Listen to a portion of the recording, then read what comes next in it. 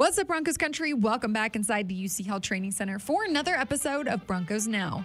Team reporter and host Sydney Jones here. And coming up on today's episode, head coach Nathaniel Hackett will give the final injury report ahead of the Broncos Week 14 matchup versus the Kansas City Chiefs. Plus, Broncos lead writer Eric Dalala joins the show for a game preview. All that and more coming up.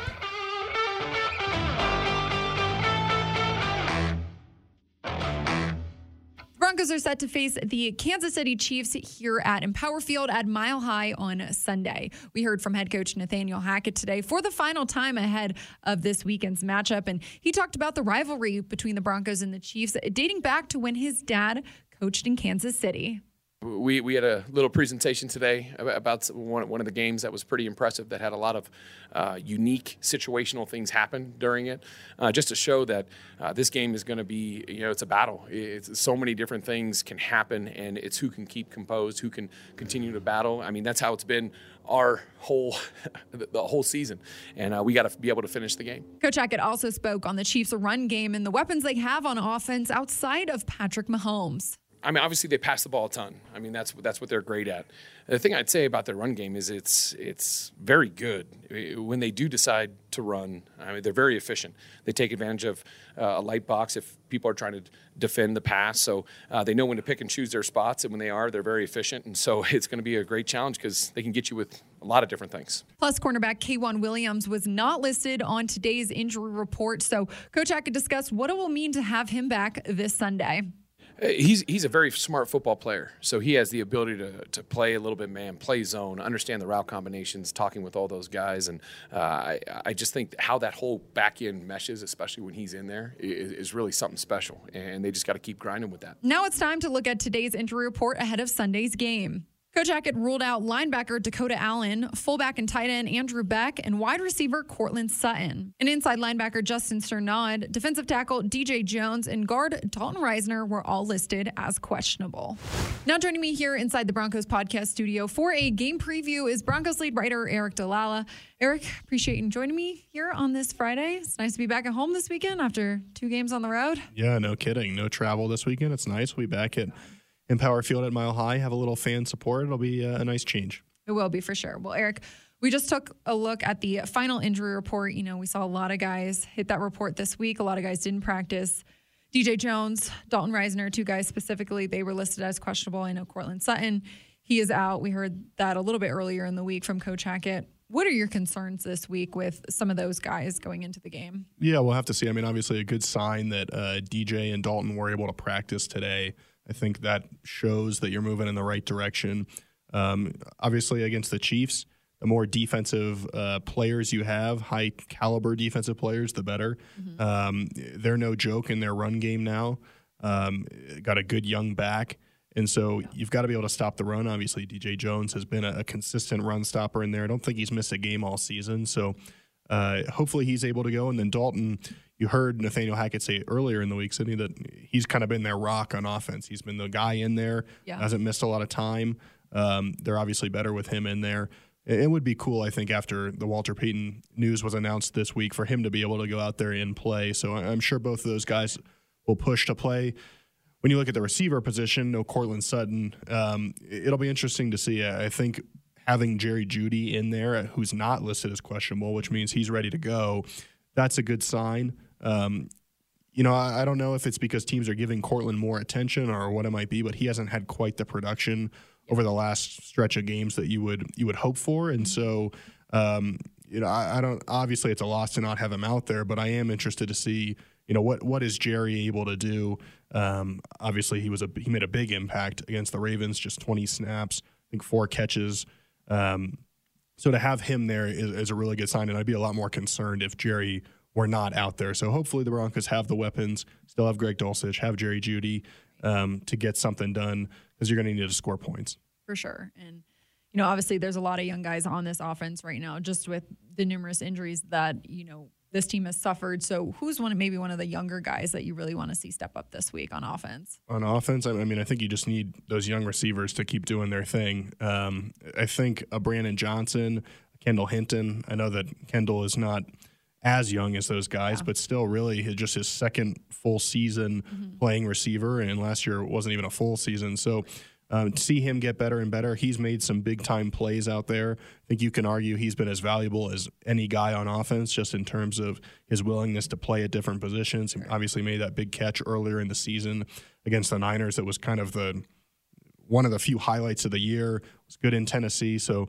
you need Kendall to continue playing well. And Cindy, who would have thought, a couple of years ago when he was the emergency quarterback and no one had ever heard of him, that he'd be essentially wide receiver 2 for you going into a game against the Kansas City Chiefs. It's great for Kendall. It's great for him. I'm really happy for him. Nobody works harder.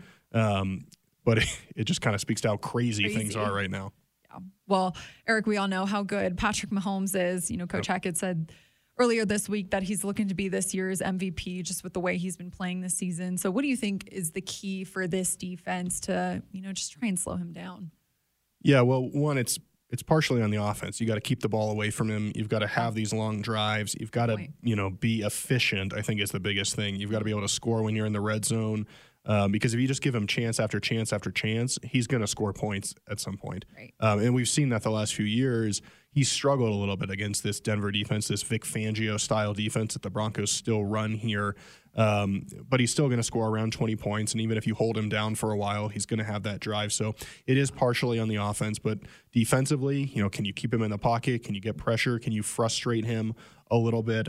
The Broncos have had success. I think last year, I believe it was in Kansas City, he didn't throw a touchdown. He threw for fewer than 200 yards, had the interception. Right. And then obviously last year at home, the Broncos were in position to win that game until Melvin Gordon lost that fumble there. Yeah. So I think this defense has the potential to frustrate Mahomes, but you've got to execute. And I think having K'Wan Williams back will be a big part of that. Everyone looks at Pat Surtain, Justin Simmons, but I think some of the struggles in the secondary as of late are partially explained by the fact that K'Wan hasn't been out there and he can just do so many things. To me, he's the glue of that defense. And so having him back out there, it seems like he's good to go.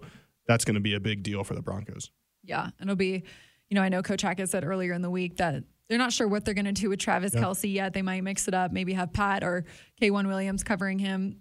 What will it mean, first off, to have K'Wan back for a situation, a guy like Travis Kelce, and how do you think the Broncos will look to contain him this weekend? Yeah, K'Wan's a big physical guy. Yeah. And I think when Bryce Callahan left last year, I was kind of like, well, he's a really good slot player. They're going to miss him. And no disrespect to Bryce Callahan, who's been really good in LA, but K'Wan's been every bit as good, if not better, physical in the run game, can guard tight ends, can guard slot receivers. You think back earlier in the year when this defense was playing at its height, and some of these big plays where Bryce Callahan, now I'm thinking about last year, right, where K'Wan Williams breaking up a pass in the middle of the defense, making that big time play in that big time moment that the Broncos have lacked at times. So I think he can be a piece that you use against Travis Kelce, but you hit it there, Cindy. It can't just be one thing. It can't just be K'Wan Williams. It can't just be Pat Surtain. The Broncos are going to play zone at some point, I'm sure. They're going to play man at some point. You've got to be able to mix things up against this Chiefs offense because they've got too many weapons, and Travis Kelce's too smart a player. Patrick Mahomes is too smart a player. Sure. Andy Reid is too smart a play caller to be fooled by one thing. And so you've got to consistently throw different things at them and hope that you're able to slow them down. Eric, as we talked about all week, we know the Broncos have lost 13 straight to the Chiefs. So looking at this game, at this team as a whole, what would it really mean for these guys in this locker room to get the win on Sunday? Yeah, I think that I kind of have dueling thoughts here. One is that obviously always great to beat a rival, and you want to have that feeling. These guys have not had that feeling in the locker room much at all this year. Yeah. I think it's re-energizing, it's exhilarating, it's all those things. And to get that against the Chiefs, who have had your number, that's a big deal. I think it proves to them that they can beat the Chiefs, going into next year when you're hopefully more competitive in the division and, in the regular season as a whole. You don't just hope that you can beat the Chiefs. You know that you can beat them if you knock them off this week. But on the other hand, it also, to me, Cindy, it can't just be about this week, because if you win this weekend, which would be a great effort, but then you go out and you lose the next week, then how much does that really matter? To me, what separates the good teams in this league from the teams that struggle is the ability to be consistent. And we've seen the Broncos consistently be in games. Yeah. They haven't consistently won games. And so, you've got to start with the Chiefs, obviously. It would be a huge win. But then to me, it's also, it can't just stop there. It's got to be about being consistent and performing well at a high level all the time. And when you get to that, then you can consider yourself a real challenger to the Chiefs. So view it as if you get a win, great win, something to build on. But I'm not quite ready to say, okay, well, now the Broncos can challenge the Chiefs in the division, because you've got to show it over an extended period of time. For sure. You mentioned, the Broncos being in just about every game this season. What do you think? I don't know if you have the answer to this, Eric, but what do you think is really the key to trying to close out these games, finish these games, and get the win? Yeah, I mean, one thing that stands out to me is put teams away when you can. And that might not necessarily apply this weekend, because I do think against the Chiefs, it's going to be a close game if you're in it.